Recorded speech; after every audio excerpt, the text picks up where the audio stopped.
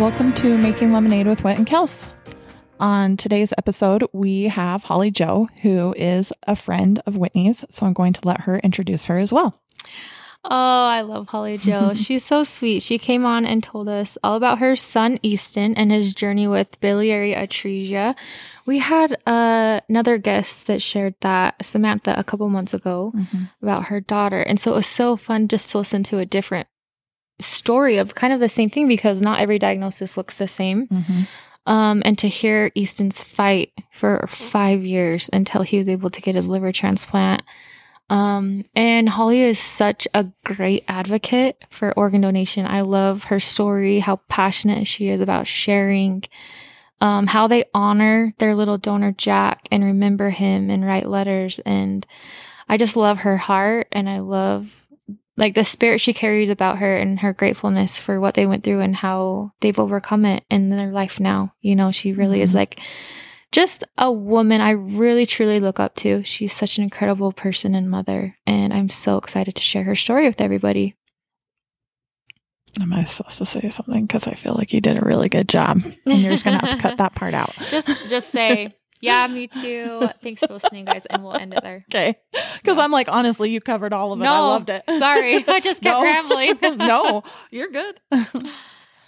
I too love listening to Holly Jo. She definitely has like a spirit about her that was awesome and very uplifting. I could have probably listened to her all day. So yeah. Anyways, I hope you guys enjoy this episode. Thank you so much for listening. Our guest today is Holly Jo, and we're so excited to talk to her. She's going to talk to us about her son Easton and his story and about organ donation. How are you, Holly Jo? I'm good. How are you? Good. Why don't you tell us a little bit about yourself and your family and kind of where your story starts? Okay. Well, I'm Holly Jo Karen, and I live in Richmond. So I'm out there kind of in cow country, and we love it out there, and we're just trying to raise our kids out there.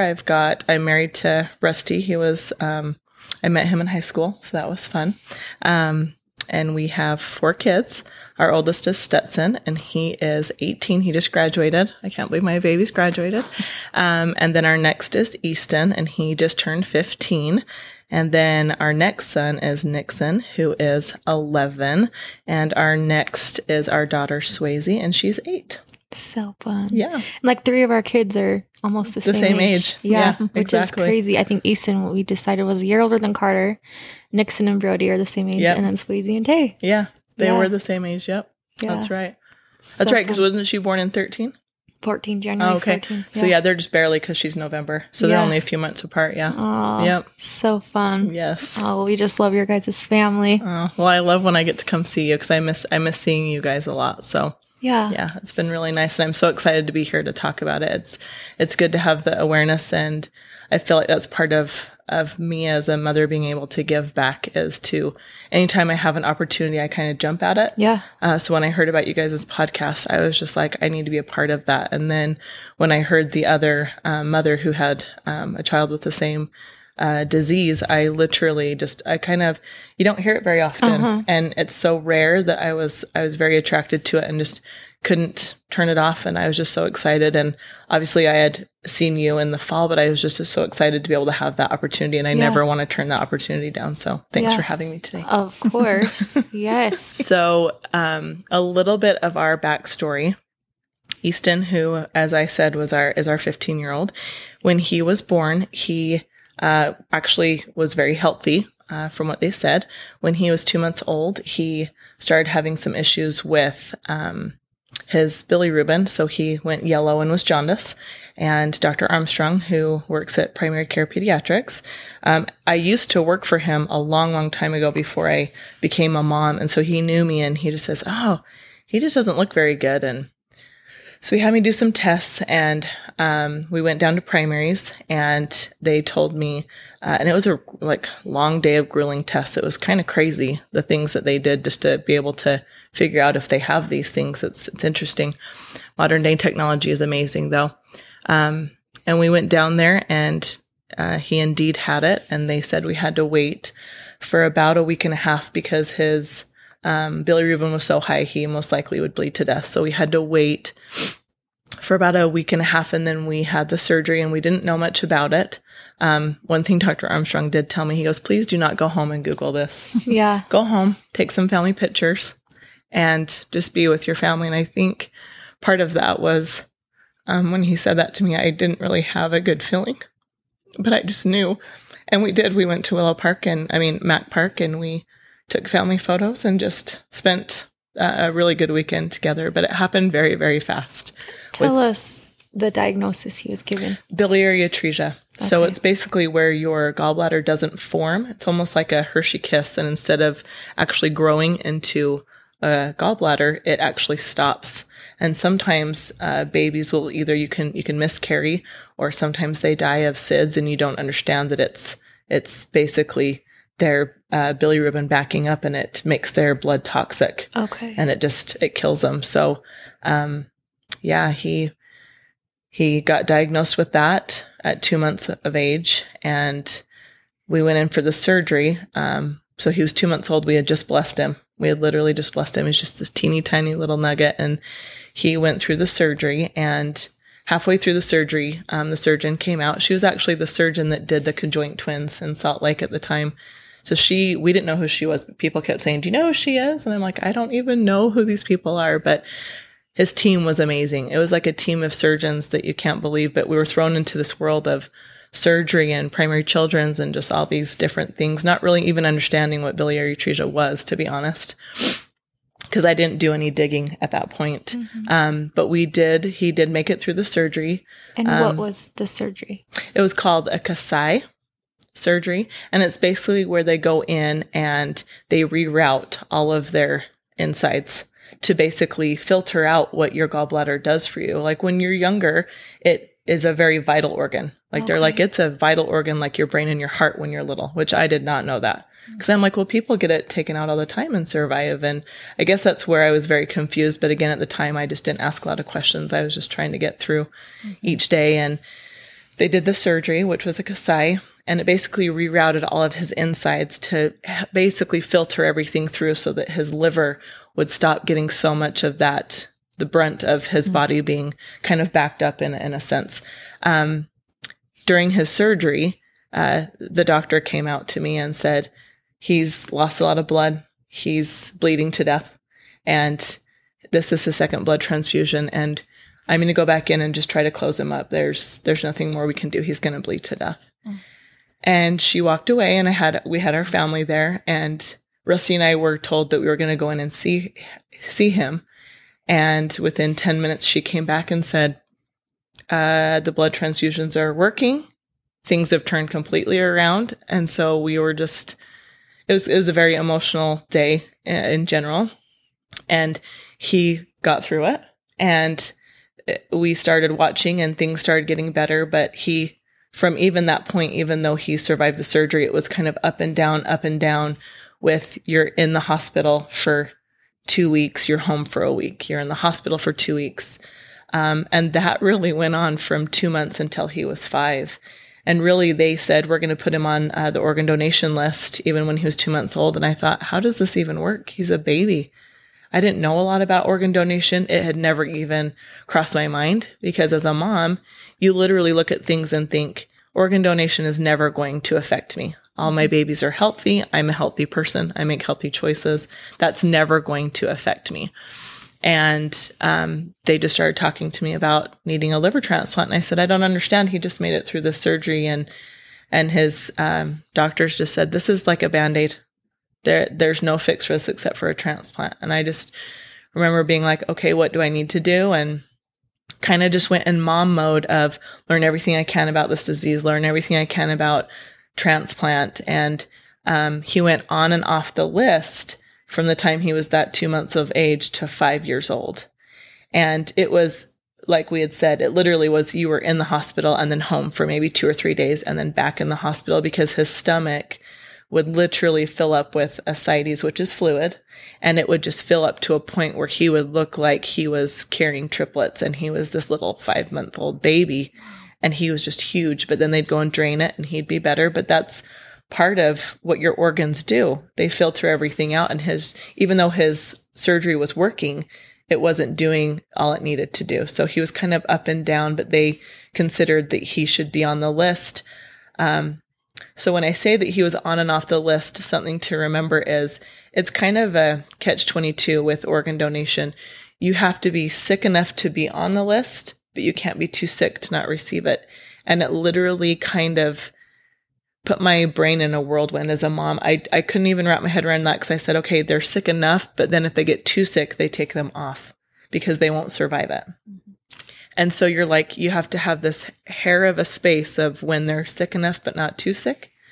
And if they got fevers, if they got a cold, they were pulled off the list. So I had to, hey, someone's got a cold, and they'd give you the rundown of, he gets a cold, he could die because he didn't have any immunizations. They were immunocompromised because their bodies couldn't handle immunizations that a healthy child could. And I just remember being like, okay, so we kind of lived like how COVID was. Like when COVID came around, I kind of felt like I was ready for the world. That's how I lived. My sisters would come see him through the back sliding door. They would look at him and wave. When Rusty would get home from work, he would literally get undressed in the garage, and my dad had made him a solar shower. Like when you go camping, he would get undressed fully and have a shower in the garage and come home because anything that he would get could kill him.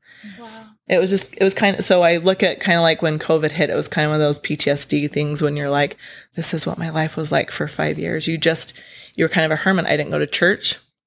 My family and Rusty's family grocery shopped for us. When we were in the hospital, Rusty's and my family took care of Stetson and would bring him there, and Stetson would sleep there with us. And when Rusty was off work, he'd come up there. And it was just kind of one of those things that life literally went up and down for 5 years. When he was 5, they found these tumors inside of his liver. So he did really good. He was on and off the list for that 5 years. The whole I'm sick enough, I'm not sick enough for 5 years. But the Band-Aid with the Kasai worked for that 5 years. And they would tell us the longer you can go, the better odds of getting a donor is. The younger they are, it doesn't happen, or it doesn't take as well. And so we got to age 5, and he was actually doing really well, but then he started having all these issues with breathing. He couldn't breathe. And he felt like everything from what he explained, and he was 5, felt like it was pushing up towards where his lungs were. So they went and did all these tests. Well, they found that he had all these tumors all over his liver. And his doctor, who's Dr. Book, she said, my gut feeling tells me that this is cancerous. And I just remember thinking, not on top of everything else. We're going to be removing this organ. Why does this matter? And she says, when you go in and you do any kind of biopsies, you have a chance of having those cells spread to the rest of their body. And we need to get him on the list. They were everywhere on his, and she goes, they weren't here the last time we did the scan, so they're fast growing, and it might be cancer, but we don't know what kind. And so I just remember thinking, okay, what next? And so we decided we weren't getting any options of donors. Even when we were on the list, we weren't getting phone calls. We weren't getting any organs. And Rusty had this dream that he was a perfect match. And so he went to Dr. Book, and Dr. Book says, there's no way you're a perfect match for this. Usually the reports are going the wrong way, and it just isn't. And I was pregnant with Nixon at the time, so I couldn't even be considered a candidate. And he just says, I'm not going to sit here and watch our son die of what could possibly be cancer. And so he goes, get me tested. And if anyone knows Rusty, he doesn't step inside of a hospital. So this whole life change was very hard for him, but you won't ever find him in a hospital. And he's afraid of needles. So he went through that grueling process, and he was a match. So we had set the date for August 30th July 30th. And everything was ready to go. We had gone down to do some testing, one last test for Rusty, and Rusty had a team of doctors and Easton had a team of doctors. So they have 2 different teams when they do an organ transplant. And Rusty's team had decided they didn't feel like they should move forward with it. They felt that something was going to happen to Rusty, and they just didn't consider it an option anymore. They wouldn't really give us a reason why. And Dr. Book was really frustrated. She's this little, when I say barely 5 feet, she is this little, just spicy little thing. And she goes, you hold on 1 minute. And she walked out the door and came back in and says, they're not moving forward with the transplant, which was a week away. And Rusty was just so defeated. I was defeated. And I just thought, we're going to lose him. He couldn't breathe with all those things. It was actually pushing up on his lungs, and he now had oxygen. He had a PICC line. He had a feeding tube. He wasn't eating. He was just slowly dying, and he was so sick. And so we were kind of back at square one. She's like, you're going to have to wait for a donor. And they never like gave you an answer to why? The only thing that she said was that the group of physicians said that they were not religious. They were not religious people, but they felt that they were going to lose him on the table, and they chose not to move forward. There was no physical. Mm-hmm. I mean, everything physically with Rusty was 100%. But after the fact of when everything was done and transplant was over, Rusty told me that he had had dreams that he was going to pass away. He had gotten extra life insurance policies that I didn't know about. Oh my God. But he says, I wasn't going to sit here and wait. But he said, I knew I wasn't going to leave that table. And I just remember being like, why didn't you say anything? Mm-hmm. Yeah, he just... What a selfless act of love, though, to think you had a dream like that and you were still going to do it. Yeah, well, and he just wasn't going to... Yeah. And he's like, I wasn't going to tell you about it. But it was kind of those feelings of you, and I think all of us as moms know, we would lay our life down for our kid. Yeah. And watching him for that 5 years go through that was really hard. We almost lost him 3 different times. And it was really hard. You plan funerals, and nothing ever came about it. But I remember my sister Jackie being so upset because I had written an obituary, and I asked her to keep it, and she wouldn't. She says, no, it means you're giving up. And I said, no, the reality of this is he's not going to live through any of this. His body's tired. And you watch them go through the things that they go through day after day. Mm-hmm. And it's traumatic. Yeah. And it was hard watching my baby go through that every day and not knowing that he was ever going to live. And I remember his doctor coming to me and saying, you have to realize that death is not the worst thing for these little babies. And I looked at her and I thought, but I'm his mom. Yeah. And she said, you have no idea how much pain these babies are in all the time. And so at age 5, I thought, wow, he smiles, he does all these things, but he didn't know any different. He didn't know what a day of pain without pain was like. He just thought that's what life should be. And he was always with his brother, and the only time that he smiled, and I'm not kidding, was when he was with his older brother.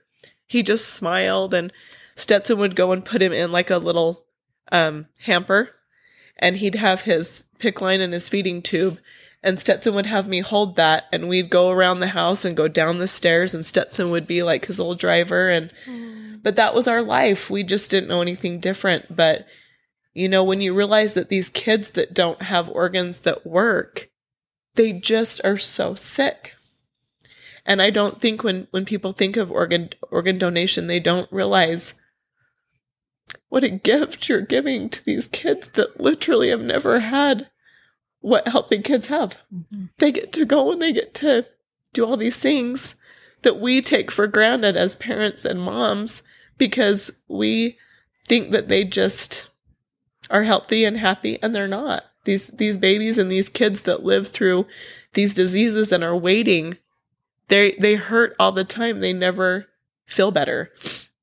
And so I think part of that with organ donation is that if people could understand the difference of just having that conversation with their families. Mm-hmm. That's kind of one of my missions, is that if we can get people to talk about it with their kids. Like, I've sat with my kids and I've said to each one of them, and Swayze's 8, and I've sat and talked to her and I said, if something were to happen to you, would you want to give part of who you are to someone else to make them live a better life? And I think I asked her when she was sick, and when she was 6, and she says, yes, Mommy, I want to do anything I can to make someone like what someone did for Easton. And so I don't think there's a right or a wrong way. I'm not trying to preach to parents to be like, you should do it this way. But I definitely think it's something that we should ask the older they get or when they get their license. I talked to Easton about that because he's getting his permit. And I said, have you decided what you're going to do? And he goes, yeah, I'm going to be an organ donor. And I didn't want to ever assume, because everyone has their right. But if people can just sit down at dinner tonight and literally have that conversation, I feel like I've done my job. If one person can just go and say, I've checked that box. Because when you think about the statistics, I have some here, and currently there are 106,013 people waiting for an organ. Now, when you think about that, 100,000 people are waiting for an organ. So 17 people each day are waiting for an organ, and every 9 minutes, another person is added. So when you think about from the time it takes you to put your dishes away, another person is added to that list, right? And then every donor can save 8 lives. And it just goes to show you that when we think about, like, us as people, what we possess and our children, they have the gift of saving 8 more people. Yeah. And I look at that and I realize that there's so many different things that we can do with that. And one thing that I've really struggled with in this whole process, which most people, I don't think they get how this is possible, and that's okay. But I'm just here to share that as well, is survivor's guilt. Easton has named his donor Little Jack. He did that when he was 5. He came to me and I had said, your donor. And think of this at 5. If any of us have kids that are 5, how old is Skylie? 3. Okay, 3. Yeah. So think in 2 more years of Skylie saying to you, Mom, this person has a name. They had a dog. They had a brother or sister. And that's what Easton did. He said, I'm tired of calling this person donor. Whoever they are, they had a brother. They had a dog. Maybe they had a dog. Maybe they had a favorite color. Maybe they had a brother or sister, but they're not just a donor.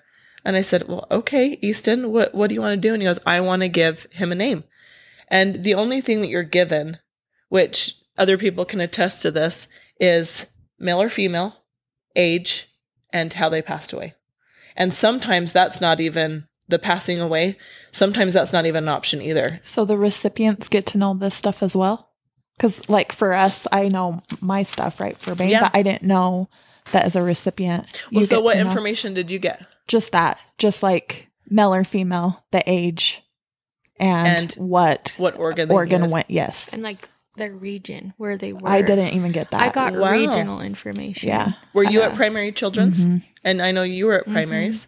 Yeah. So you're telling me donor services, that was the only thing you guys got? That's the only thing I got. So tell me what you got. Same thing? Literally they had walked in to the room and said, we have the candidate. They have opened the candidate, and the port's going the right way, because that was the other part with Easton, is his port was going the wrong way. Oh, okay. So he had actually gotten 2 offers. One was a week and a half before, and his port was going the opposite way. And all we knew is he was a 14-year-old male that had been in a drowning accident. Oh. So, but then they said, so get some good night's sleep and you're heading home. You're not getting an organ. We're not doing a transplant tomorrow. Oh. And so we went home. But again, that's part of it. You go and you get ready. They prep you. You're in the room and you're just waiting and waiting and waiting. And it's like 3 a.m. and they'll come in and they'll wake you up and say, this donor is not a match for Easton. And I just remember being like, they're not a match. And it's because the port's not going the correct way. And so then when you go back home, and then the next thing when they said, we have a possible donor and you have your pager, because back then, I don't know if currently they have pagers anymore, to be honest. Yeah, does anyone know? Yes. And they're like the old fashioned pagers that like people would have in high school. Okay. But the hard thing is like they would malfunction all the time. So you'd have it on the side of your bed. And I don't know if she had the same experience, but it would go off in the middle of the night, and it was always at night. I swear it was always at night. And you'd get up and you'd call, and they'd say, oh, yeah, no, that we didn't give you a call. It was a malfunction. So you'd try to go back to bed. Oh. That only happened 3 times to us. Oh, only 3 times. Like, what a surge of, like, oh, yeah. I don't know, anxiety and anticipation. It was. And it was, and you carried it everywhere with you. And you're thinking, I'm just waiting for this thing to go off. Yeah. And I can still remember to the day, even though we had gone back home the week before with Easton, when we had the first offer with a cadaveric donor, that didn't work with the 14-year-old male. We went back home, and I just remember being like, that was the worst feeling ever. You know, you go back home and you're just sitting, you're like, my life could be a week and a half to living a better life. And here we are. And I remember I was just at home, and the kids went fishing. I let them go fishing, and I cannot recall who they went with, and now I feel really bad, but they went fishing. So Stetson and Easton, I got permission for Easton to go fishing. And I'm like, he needs to go do something with his brother. So we let him go fishing, and Rusty and I were sitting at home, and again, I was pregnant with Nixon, and Rusty was just doing stuff around the house, and I was watching, of all movies, My Sister's Keeper. Have you guys ever seen that? Yes. Oh. I'm in the middle of bawling, and Rusty comes in and tells me the pager went off. The pager went off. I'm like, what? And he's like, the pager went off. I'm like, I'm sure it's just a false alarm. And so he calls, and he gets off the phone, and he turns around. I'll never forget the look on his face. He says, they have a donor. And again, you kind of have that feeling, because where we had done it before too. Rusty got denied being a donor. We had our first attempt. So I thought, we're going to go down there. And so we actually stopped at Wendy's, which you're not supposed to do. And I'm like, you and Stetson are getting a Frosty, and you're going to eat. And Rusty's like, he shouldn't eat. I'm like, you know what? Nothing's going to happen. We're going to get there, and we're going to turn around. We got down there. My whole family came down and stayed. And in the not the apartments, but the hotel across the street, they prepped them. They all came in and took pictures, because you just never know. I mean, they tell you, even though odds are great, you never know if that's the last time you're going to hold your kiddos. And my sister Jackie was sweet enough. She came in and took pictures for us. And so, yeah, it was really, really hard. That day it was hard, because I didn't think I was going to see him again. And he looked so scared.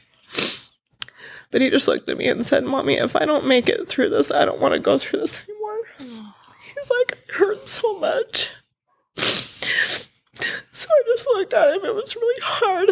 It's a lot, because I haven't thought about that day for a while. Sorry. And Rusty just said, I want to carry him in. And so Rusty carried him in, and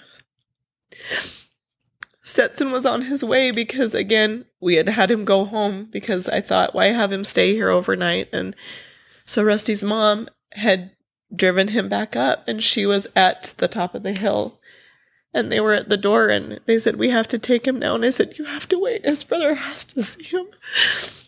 And luckily they let him come through, and he just comes running through the doors. And Stetson was so sweet. So Stetson would have been 8. So he would have been our Swayze and Taze age. And he just looked right at him and gave him this big hug. And they're trying to tell me they can't touch each other. And he gives him this big hug, and he says, I'm going to see you in a little bit. And he goes, I love you, and gives him the biggest hug. And he turned around, and you could tell he was sobbing as he walked away. But Easton goes, I'm ready now, Mommy. I'm ready. And that's all he needed. And they took him away, and they closed the doors. And I just remember I started screaming, and I just said, you got to go get him. He's not going to come back. And Rusty's like, we have to let him try.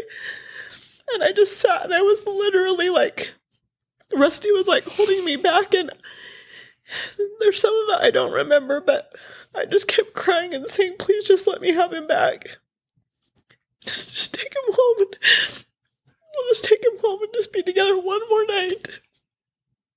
And they wouldn't let me through the doors, so I calmed down. And my dad walked down the hall, and he picked me up off the ground, and he says, we just got to get through it. So we waited, and we really thought that we were told it was going to be a long surgery. And they had come out and told us all these things, like, we've removed his liver. Things are looking really good. He's only had to have 1 blood transfusion. Things are looking really good. And I had met his doctor, Dr. Kim, and he was this short little Asian guy. He was so sweet. And he had prepared me about how long it was going to be. So he goes, you will not see me until the transplant's over, or unless something happens during transplant. So they had come out and told me, so we're sitting here just waiting for these updates. The nurses would come out, and you sit there and you're waiting and you're waiting and you're waiting. And the nurses came out at the first hour, gave me an update. They came out at the second hour and said, we have now, placed the new organ. It's looking really well, but he's starting to bleed a lot. That was the last thing that we heard. And then on hour 3, which was not even supposed to be the halfway mark, I see Dr. Kim walking towards me. And he takes off, kind of like you see in movies. And I know it sounds really cheesy, but he just looked at me in a way, and he took off his surgical cap. And I looked over at Rusty and I said, he's gone. Because you were told it was going to be this long. So I just broke down, and he's like, everything is perfect. And I said, he's gone. And he said, everything went perfect. It went beautifully. And I said, it's only been 3 hours. I said, I don't understand what's happening in my mind and emotions. And he said, you couldn't have found a more perfect match for this little boy. And he goes, I have never seen this happen. And I'm so grateful my family was around to hear this, because he said, we didn't have to use any of our grafts that we had ready to go, our cadaveric grafts. It was just like that was meant for Easton. And he goes, he's in recovery. I'm like, I'm sorry, he's in recovery? And he's like, it went perfect. And I just remember him saying it was almost like this was meant for Easton. It couldn't have been more perfect. And he said, and that's it. He's like, he's going to be great. You can see him in about 30 minutes. And I just remember being like, in that moment, I just wanted to go find his mom. So I went to the nurse and I just said, can you please tell me where she's at? Is she here? Is she... Because see, we weren't told any of that information. We didn't know what region. All I knew was that it was a 5-year-old little boy who had drowned. And that's all we knew. And so I'm like, I don't even know if his mom's here. And if she's here, I have to find her. And so it was that guilt of my baby's okay and hers is not. And other people who haven't gone through the other side of it don't understand that it's a heavy thing that we carry as well. Because, yes, you've watched them slowly dying, but someone's tragedy has finally made your baby happy, and they're gonna not hurt, but you can't find them. And so for me, I had this really hard time, even after it was probably 3 years after. I still struggle. But that survivor's guilt is a real thing. I had 2 cousins, and you know this, but I had 2 cousins who dealt with the same thing, but theirs did not survive. My cousin Chantel, her daughter Tatiana, had a heart transplant, and she died just after transplant. And my cousin Justin, his daughter, passed away of cancer, and she was not able to be an organ donor. So her mother, actually in her honor, went and donated a kidney. And that was her way of giving back. And so organ donation is very big in my family because, one, the 3 of us have been able to be touched by it, but it's me being on the other side of that mountain. Does that make sense? Mm-hmm. And so sometimes for me, when I see the 2 of you moms and what you guys do here is such a great thing. One, I think we all have our own way of healing. And for me, the only way for me to heal from that survivor's guilt, mother to mother, even though I don't know who this mother is try to talk about little Jack as much as I can, try to honor him as much as I can, have Easton honor him, and talk about organ donation because, one, that's when you look at those statistics of people that are waiting, like for instance, with kidneys, this is just last year, there were 90,483 people waiting. Okay, this is just a for instance. And only 24,670 received it. Now, that doesn't mean all those people passed away. But when you think about that, that is 65,813 people who did not receive an organ that needed it. So when you think about it, there's more stats that you can look at online. But when you just think about that number, 65,000 people waited for something to save their lives and didn't get it. And a thought that keeps coming to my mind when we talk about this is there's a common misconception with organ donation. I had this said to me multiple times. And this was actually my husband thought this too. He asked the doctors before, he's like, just make sure we can have an open casket and that he'll look okay. And the doctors are like, he'll look just fine. Like, we don't mess them up. Yeah. I don't know how to say that appropriately, so I'm sorry. But so after people would say, you donated Bane's organs? And I'm like, yeah. And they're like, well, we thought he would look different. And I'm like, no, they don't make them look different. They're very... I was afraid of that too. Mm-hmm. And I remember they asked if we wanted to donate her eyes, like her corneas. Mm-hmm. And I was like, I know, like, because then her eyes will be gone. Like, for her casket, she'll just look weird. I don't want that. And they're like, no. And they told us what they do. And anyway, I had that fear also. And I also had the fear of, like, her being alone on this table, just cut open everywhere, you know, like... But you learn that they honor these babies so much, and people that are donors, they just care for them, take care of them. And I was so grateful to get a letter from a nurse that sat by her side and loved her for me and told me about that experience, because like you said, you can't go through those doors. Yeah. You don't want them to go through those doors without you. It's not fair. I don't want to be there to see that, but I also don't want to be alone. Yeah.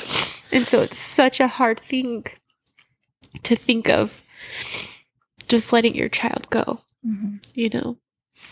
And then another thing that I kind of want to say, this is obviously just the way I feel. I haven't talked to many people about this, but for me with organ donation, I couldn't stop Bane's death, right?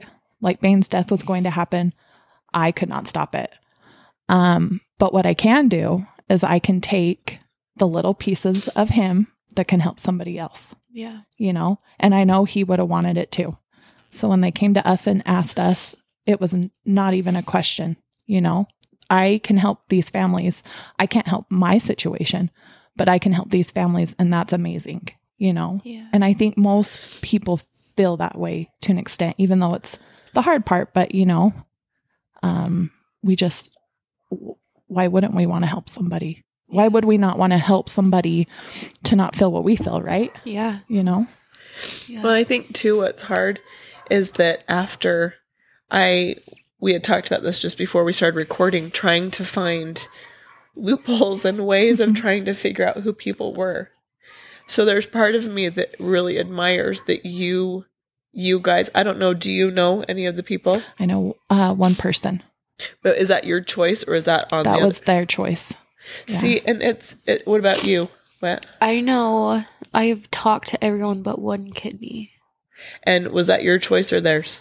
I don't know. I should write a letter. I just haven't. And they've never wrote a letter. Well, so that on my end, that's what's interesting, because we write a letter every year. For the first 3 years, I wrote it at every milestone. And then we actually, so I have a journal for him, and I gave them my phone number. I gave them my address. I said, I don't have social media, but if you need to get a hold of me, here's the social media you can to get to me. And what I appreciated on my end, her name was Barbie, and she's at Donor Services. She literally said, I can tell you if they receive it and if they accept it. Otherwise, I can't give you any other information. I said, okay. And she literally will say, they accepted it. So to this day, 10 years later, they are still accepting my letters. I still keep my journal that is his. But in general, it's that whole idea of, I just want to meet you so that when I can look in your eyes and hug you. And so for me, that's hard because I've tried so hard, which it's okay. That's her right. I'm not putting anyone down. No. But I struggle with it all the time because I think if you could just see how healthy and happy he is. But I also have to respect that because I don't know the situation of how she lost her son. Mm-hmm. And I don't know if I could handle that. I would hope I would be strong enough because I look at you women and I think they've been through the worst thing a mother could possibly go through and they're trying. They're trying to be happy. They're trying to live their life, and they're trying to honor their kids in what they do, right? And so I just think one day maybe. So that's kind of like if someone were to ask me what my wish would be, over millions of dollars, it would be to meet his family and to know his name. Yeah. One, because I sit and think to myself, is your name Jack? Yeah. Is your name this? You know, you do that to yourself. But I also know that I'm doing my best every day just to try to be a better person and a better mom, to just be able to honor any way that I can to that mother, if that makes sense. Yeah. I love that you are so passionate about that, and you should still share with them. You haven't given up hope. You No. cling to that. Maybe one day she'll be like, hey, this is my name. And maybe I'll be 80 years old. yeah. And somehow that's kind of like my dream. Maybe I'll be out in my rocking chair and I'm old and gray and I'll get to meet her, or maybe I'll get to meet his brother or sister or someone and have a tangible feeling of. That's why when I hugged the sweet lady next to me and when I hug you guys, it's just that tangible, like I feel like I'm touching them through you guys. I feel like if I can hug you and touch you, that somehow I'm giving back to that mom. Yeah. Because you too have been there. And I don't have that to be able to tangibly say thank you. Yeah. And from a mother's perspective, it's one of those things that I always admire in you, and I admire you because I look at that and I think you're the epitome of trying to be a warrior for those that you've lost. And that's exactly what they would want. But it's that feeling of we're doing the best we can and working through healing the best way we can. Yeah. And I think too, it's been a great thing to see both sides, because one, I think people look at it like, oh, you got an organ, you should just be happy. But there's a lot of tragedy on the other side because of what you lived through before and what you're still, you know, you realize too, like Easton has meds twice a day, which we're very thankful for. We're blessed. Yeah. He went from 17 meds to twice a day. Wow. It's a miracle. But you look at it too, and I think of him, I think of little Jack, 8:30 every morning and 8:30 every night. So it's something that you just have to realize that you carry with you. But I've also learned through like the way that I'm trying to heal and the way that I'm trying to like talk about organ donation and be an advocate, it's kind of helped me heal to where instead of crying all the time, when I think of little Jack, I'm trying to be happy and express that. Does that make sense? Yeah, totally. So tell me how Easton did with the transplant. Like after, how did he feel to now? It's been 10 years. I mean, does he talk about it often? Does he? Do you know, he doesn't talk about it often, but it's very interesting because we were also told that he most likely, because of how bad his situation was, we were told that he had one of the worst cases of biliary atresia, which I'm sure it's different now because, again, 10 years passed. I'm sure they've seen more nowadays. But where it was so rare, he literally, we were told he'd be in the hospital for quite some time. And he was out in 3 days, you guys. Wow. So he woke up when he wasn't supposed to wake up, wanted something to eat. We couldn't feed him. And they're like, he's supposed to be asleep. Like, you guys should have seen these nurses. He just woke up ready to live life. And all he wanted was spaghetti and Honey Nut Cheerios, which, just FYI, he did not like any of that before. So I tease and I say that maybe little Jack liked that. You know how funny that is, because Dylan, that got Taisley's heart, did the same thing. He woke up feisty, ready to party, wanted ice cream. Sounds like Taisley and her ice cream. Which is Taisley's favorite food. And he ate it all. And he didn't eat before that because he didn't have any strength. Yeah. Yeah. And so, you know. It's, ice cream? Yeah. Okay, so I'm going to take that as my little nugget because FYI, people are like, I think you're reaching. And I'm like, no. I'm like, literally. Yeah. That was actually one of my questions. Did Easton do something different after transplant? 100%. That's all. Signs of Jack. So my mom was there and he goes, I just want Honey Nut Cheerios and spaghetti. And my mom's like, he doesn't even like any of that stuff. And when I tell you, he had 3 bowls of each. And they're like, he's going to throw up. You don't want him throwing up. He could open up his, and I'm like, I don't know what you want me to tell you. So they had to like, it's like he was grabbing at all these things. And I feel like too, that I just feel like when you have a part of someone different, and I'm always going to feel this way, so no one's ever going to change my mind, you have a piece of them with you. And so I feel like they become a part of who you are. Yeah. Like internally. And so but his healing was amazing. He was gone in 3 days. Let's see. So that was in August. We went in January to Disney World and they're like, go, go, go. And they're like, get all the germs you can. I'm like, what? We've been living in this bubble. And they're like, go enjoy life. And I'm like, you want me to go where? I mean, but it was such our life in that one moment of him being able to get healthy, it took from here. And it's the day we started living. Right. I was going to say, like, now you guys are starting to live. Yeah. Well, and I look back at it. And so Easton literally, for the first little bit after transplant, which she'll know, is that you literally are there about twice a week, just making sure that there's no rejection. And he literally did amazing. They're like, he looks great. He's doing good. And then eventually it was like, we'll see you in a month. Then we'll see you in 3 months. And now, so like this morning, it's kind of ironic, but he went in for his blood work. So he does blood work 3 times. Every 3 months. So he still does that and he's 10 years out, but it's to watch, right? Because your donor has they have certain tendencies in their blood, just like we do. And so his was higher for certain cancer risks. And so we watch for a cancer screening, which it is what it is, right? So we watch for those numbers and he has been perfect. He's been great. And then once a year, he goes down for a scan, just to make sure his liver and all the flow looks good through all of his ports. And unless you saw his scar, you would not know the kid ever. Well, yeah, he's got scars. I mean, when I say scars everywhere, he's got them between his toes. He's got them all over his head. But just from PICC lines, right? Like they were just trying to keep these babies alive. And sometimes I look at all these battle scars and I'm like, and now it's if he's in sports and he gets a scar. I mean, people, and I try to share as much as I can without being overwhelming, but really he gets to live.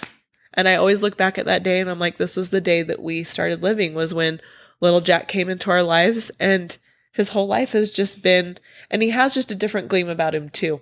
Before he was sick, but he just has this glow about him. And anyone that's been around Easton will tell you he has that about him. You gravitate towards him.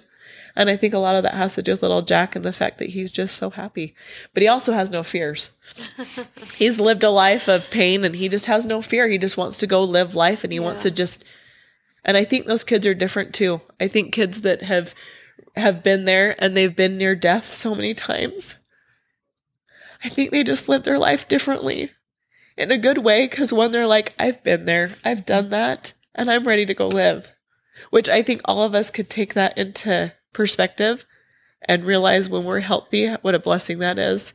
And when I see all these babies that get born and they're just so perfect and healthy, I'm just so thankful. And I'm so grateful to people as they're having all these babies, because I think you're so blessed. We don't realize as moms either when we have babies that I realize Easton had something that was completely non-genetic and they still have no answers. Isn't that crazy? We can tell why people have certain cancers. We have zero idea why babies get biliary atresia. Zero. There's zero.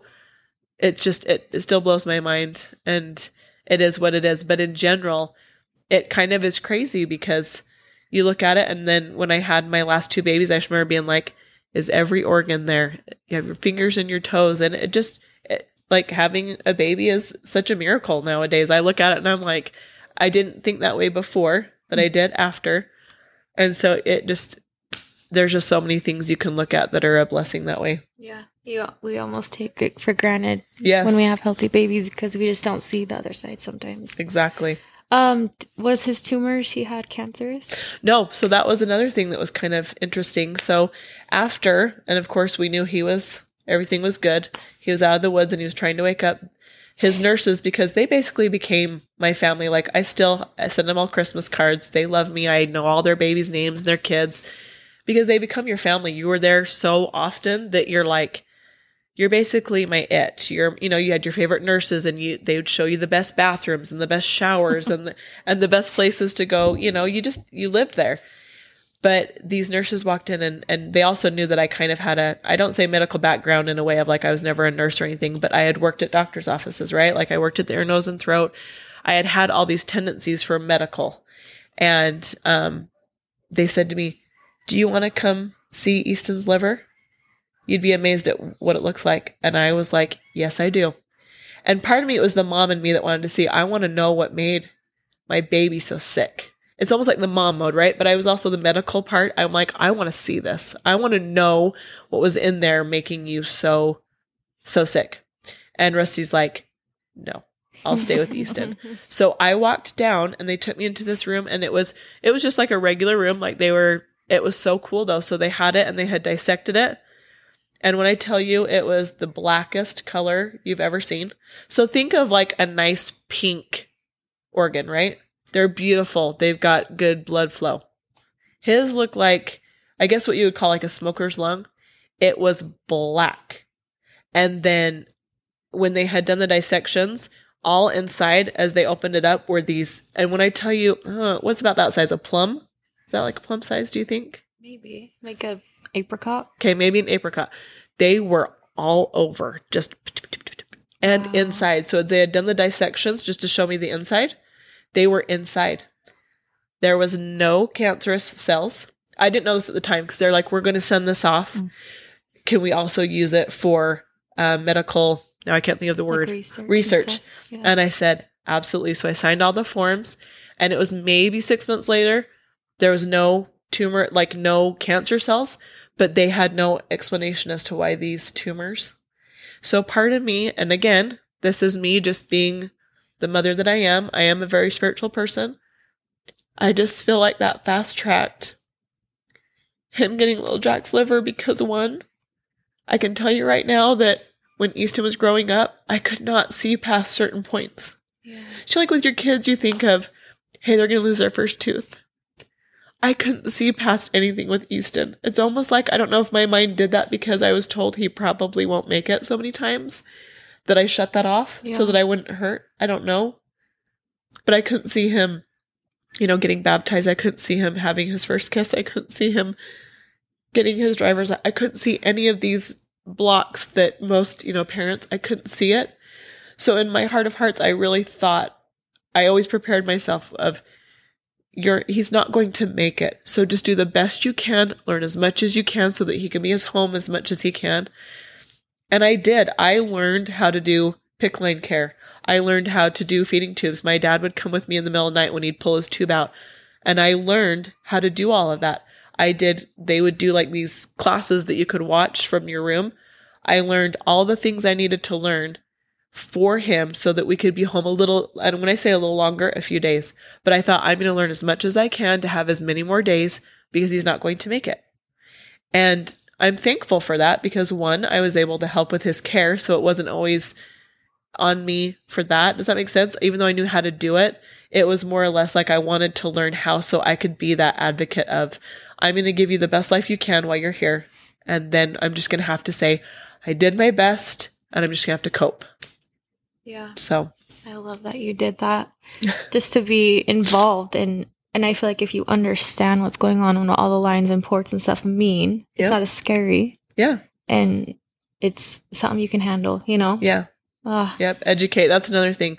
Parents, educate yourselves with whatever diseases your kids have. I know it sounds weird, but I went into like mom warrior mode. Mm-hmm. Rusty shut down a little bit, not in a bad way, but he was so afraid. And there were nights that I was alone and I cried a lot as I was holding him. But it's not that I didn't want people to see me cry. It was, I'm going to cry and I'm going to get it over with because in the morning I have to do this and make sure this scan is done. And I'm going to learn everything I can about why these scans are getting done. What are you doing? Why are you doing this? And to be honest, there were a few times that he almost got wrong doses of certain things in his PICC line. But it's because one, you had nurses who, again, were just tired, right? And I'd be like, and so I became the mom that before the whole being an advocate was normal at Primary Children's. I'd walk in and I'd say, hey, Sue, what you giving to him? I'm giving him this, this, and this. Okay, what doses?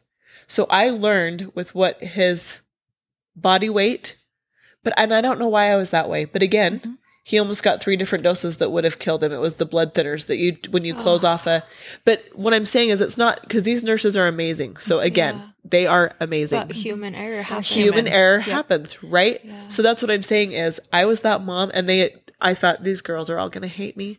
And we adored each other, but it was, I'm not doing this because I think you're doing something wrong. I'm advocating for my son. So they'd come in and they'd show it to me, and they'd say, do you want to check? They learned. Yeah. So before they would just give it to him, they would wake me up.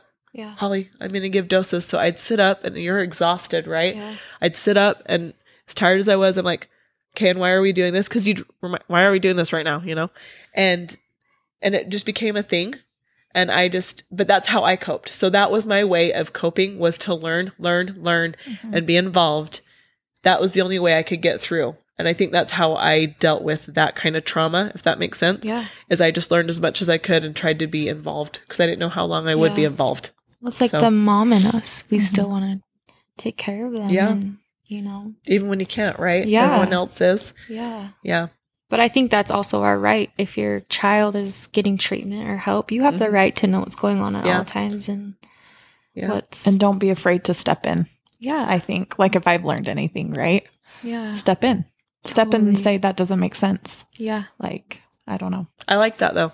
Mm-hmm. Why is this not making sense to me? Explain it. Yeah, explain it. Because you can ask that question. They can explain it. Yeah. I think we've talked about that before. We have this like wall with doctors where they know everything and we know nothing. So we just let them do their thing. But no, it's okay to have a conversation with them and say, I don't agree. Tell me why.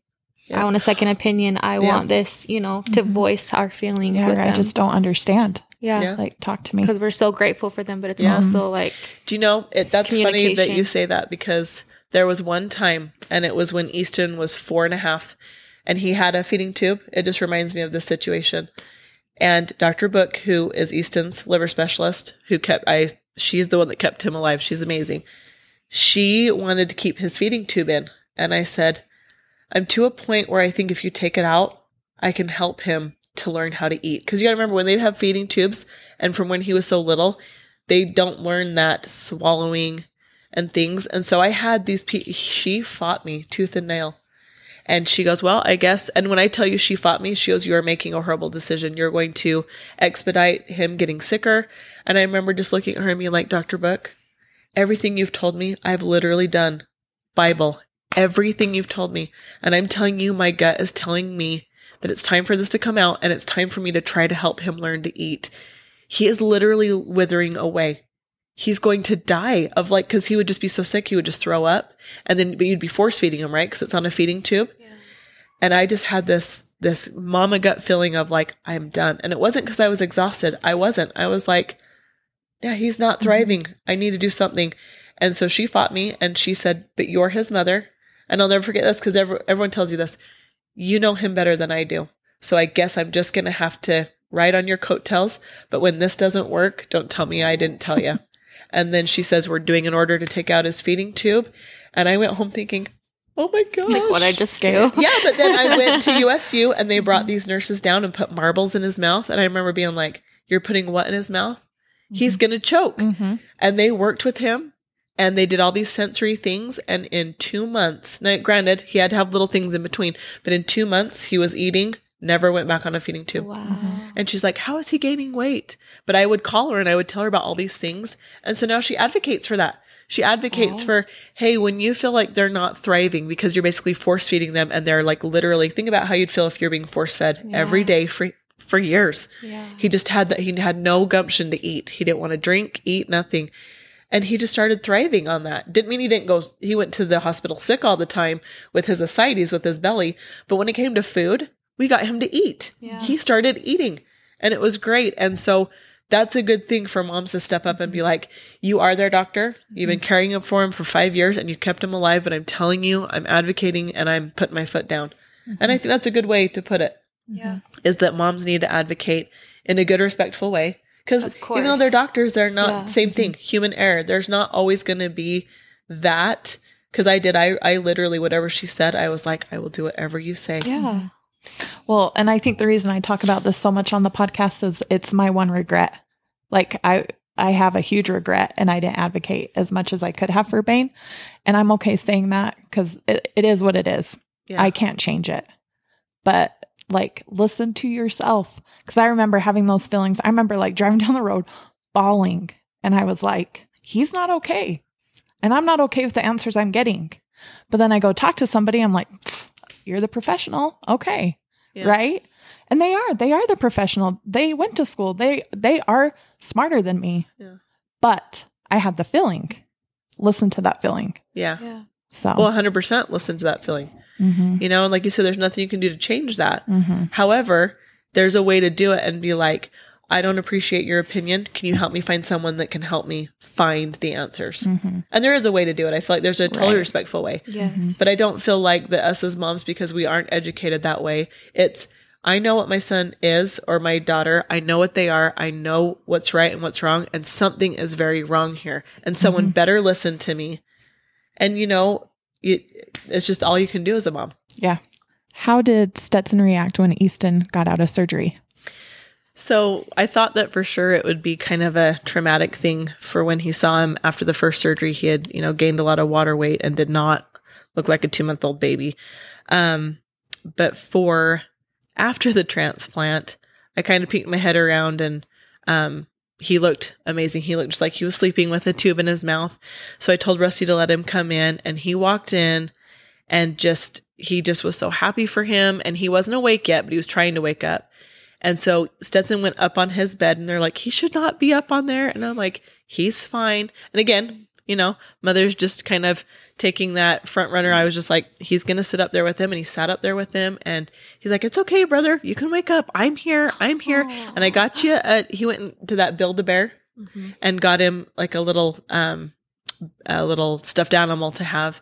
And he literally just sat there with him. He wanted to, then he goes, he needs to blow bubbles. And they're like, he's not supposed to even be awake yet. And as he started waking up, you know, the nurses were like, yeah, he shouldn't be awake yet. We need to figure out what to do. They got permission, took out his the breathing tube.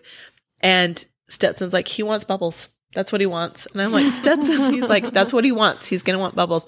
And he was sitting there blowing bubbles with them. We have photos of them blowing bubbles. Aww. But, you know, Stetson was always, and I've told him this, he's the reason that Easton survived as long as he did. I really don't think if he didn't have Stetson that he wouldn't have thrived as much. And I don't think he'd be here today. And I can say that 100%. You know, we talked about him, you know, kind of going with him the hamper and doing all those things and just playing with him. But he would literally be at the hospital and Rusty would come down and he'd bring Stetson after school and he would come in and we'd joke with the nurse to bring a cot. And, well, we can't have people in here. And I'm like, okay, but they'd bring the cot in and Stetson would sleep next to him and they would sleep together and he would bring him cars and Play-Doh. And then the sweetest thing happened. It would be the day after when we transferred floors.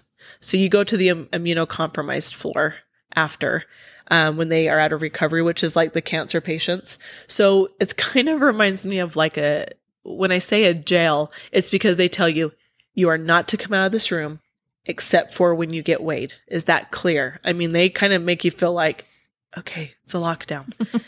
But really, you got to think about it. These other kids are fighting for their lives. And so was Easton because, again, he was still immunocompromised. So they're all on the floor with these cancer patients and they are not to be in the halls. Well, Stetson was so used to being with Easton in the halls and they'd play. Well, Stetson walks out when the nurses leave and I'm putting stuff away and he goes and hijacks a bike that they have around the corner. And he brings it and I come out of the bathroom, which everyone knows too, you're not supposed to use your kids' bathroom, but I'm like, I'm not leaving. I can't leave. And I'm like, where are my kids? He had his IV and he had him and I'm like, Stetson. And he had him riding a bike all along the halls. And the one nurse goes, I'm going to pretend I'm not seeing this, but you need to get them back in their room. And she is just smiling. And Stetson goes, he is just fine. He needs to ride a bike. And he had gotten new shoes. So he put his shoes on him. He goes, you can't bend over. So he puts his shoes on and he goes, we're ready now. So he has like these little shorts, brand new Nike shoes from his brother. And he gets on and Stetson's just, and we have it. And it's a big old grin. And Stetson's just like, he's good now. He doesn't need to ride his bike. And I'm like, careful getting him off. Like, but it's a brother's way, right? He just knew what Easton needed. And, you know, they would sit and like we talked about, he slept with him. There's all these little things, but I don't think people credit enough with siblings Yeah. because it helps them to thrive. And if it weren't for Stetson, I can tell you that it would be a totally different story for Easton. I'd probably be doing the opposite. But I'm really grateful for Stetson and what he did. And I know that people that have been in my family and they know that Stetson was a big part of that. So I think we definitely need to remember siblings go through it as much as anybody else does, if not more, because they have to carry that. But they're also the ones that carry the most smiles and laughs. And somehow Stetson just knew how to do that for him. And I'm always grateful for that. I love that. Yep.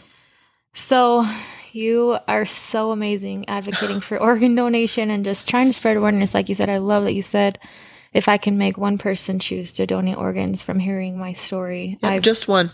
I've done my job. Yep. How else have you made lemonade out of all this lemons you've been given? Well, I thought about that question, and the interesting thing for me is, I'm trying to live each day for what it is. I realize I have my good and bad days. Us as moms, we have our good ones when we lay our head down and I'm like, man, I nailed it today. Yep. I was an awesome mom today. And then there's days I'm like, I'm going to do this tomorrow and I'm going to do this tomorrow and I'm going to be better. Right. Mm-hmm. But I think the biggest thing is life is what we make it. And I'm going to do my best to live my life the way that I want to make it and for my kids. Because my biggest thing is if I were to die tomorrow, if I'm a good mom and my kids think I'm a good mom, I need no more success than that. And so for me, with all the things I've had to watch and go through in the trials of watching one of my kids be sick, but it also, I think it's really important to remember is that their siblings go through the same thing. Yeah. And so I never, ever want to discredit. Swayze never understood that because Swayze wasn't born yet.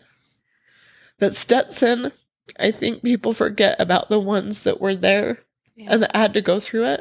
So I just try every day for us to just live our best life and just be as happy as we can because, as we all know, tomorrow isn't promised. And I just, people kind of joke around about the whole social media thing. Yeah.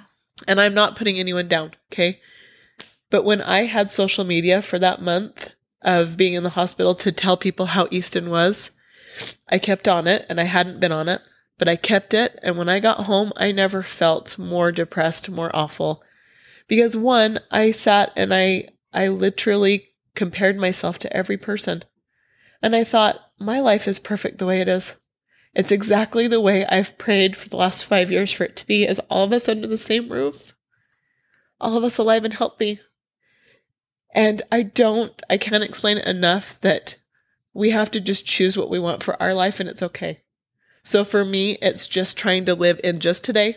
I don't look at tomorrow. I don't look at yesterday. I just want to live today and try to be the best mom I can and have my kids be as happy as they can, which we all know with teenagers, that does not happen. But in general, right? Like it may sound corny, but I'm just trying just today and move forward. But there is this saying that is next to my sink. And I try to look at it. It says, I still remember when I prayed for the things I have now. Yeah. And it's just a reminder for days that, months and years I prayed for so many things. And my life is exactly the way that I prayed for it to be. But there's all those little loopholes, right? All the things that we had to get through and the hurt and the guilt and all those things, we still have to all work through them. But we need to remember that certain things that we pray for or that we want, when they're in that moment, we just need to be grateful for that one moment when it's all right there. Yeah. Yes, I love that. Oh, I've loved listening to you today and hearing your story and about Easton. I can't believe it's been 10 years. I know. And he's 15. He's going to be driving soon, so watch out. Where does time go? That's awesome. Well, and he's taller than me. I mean, look at your boys. I saw that, and I'm like, how does that happen? I know. Well, I was going to say with you, it's not hard for them to get taller than you, Mom. I know. And you'll be shaking your finger at looking up at him. Yeah. But I have thoroughly enjoyed watching my children grow up. Yeah. I really have. It's, I struggled at first when my oldest was a teenager. I'm like, I'm scared. I'm nervous. And, the hormones and all the things, but I've loved it. It's like having a best friend. I don't know. It's the best parts of life, but the hardest, right? Yeah. Like when you see all these new moms and they're like, I'm so scared to have this baby. I'm like, it's going to be the hardest, It's gonna be the most trying, but it's going to be the best. The best. It's kind of just, I feel like what life's supposed to be about is for us to be able just to watch that and be like, I helped a little part in that. Yeah. I had a little part. And I'm trying to be more present in everything. Like someone said, don't you miss your kids being little? And I'm always like, I miss my little kids. They needed me. They wanted me. And now they're just independent. And they're like, I enjoy the time that we're in. If we're in the time that they need me and they're little, I'm there and I'm enjoying it. I'm not thinking about when they're a baby. I'm not thinking about the future. Yep. So I'm trying to enjoy each of my kids in each of their stages. And I'm grateful I get to, because I don't have Teasley here to enjoy that time. So I try not to take my kids and who they are and what stage they're in for granted at any point. Yeah. And so I think we all just need that reminder, like, even if we're in a hard stage, love it, live it up, be grateful for it. Because like you said, tomorrow's not promised. Yep. You know, and you'd rather be fighting and arguing with teenagers than not, right? 100%. Yeah. So, well, I love you. Thanks for being here. I love you guys too. Thank you for having me. Yes. I'm so excited, and I do hope that just one person figures that out and just has a conversation as they're eating dinner tonight. If so, then mark off today that I've done my good deed for the day. Yes. Agreed. Yes. Yeah. And every time someone listens. Yes. Yeah. Thank you. Thanks for being here, guys. Make sure to go show Holly Joe some love on our social media, on our posts, and thanks for listening.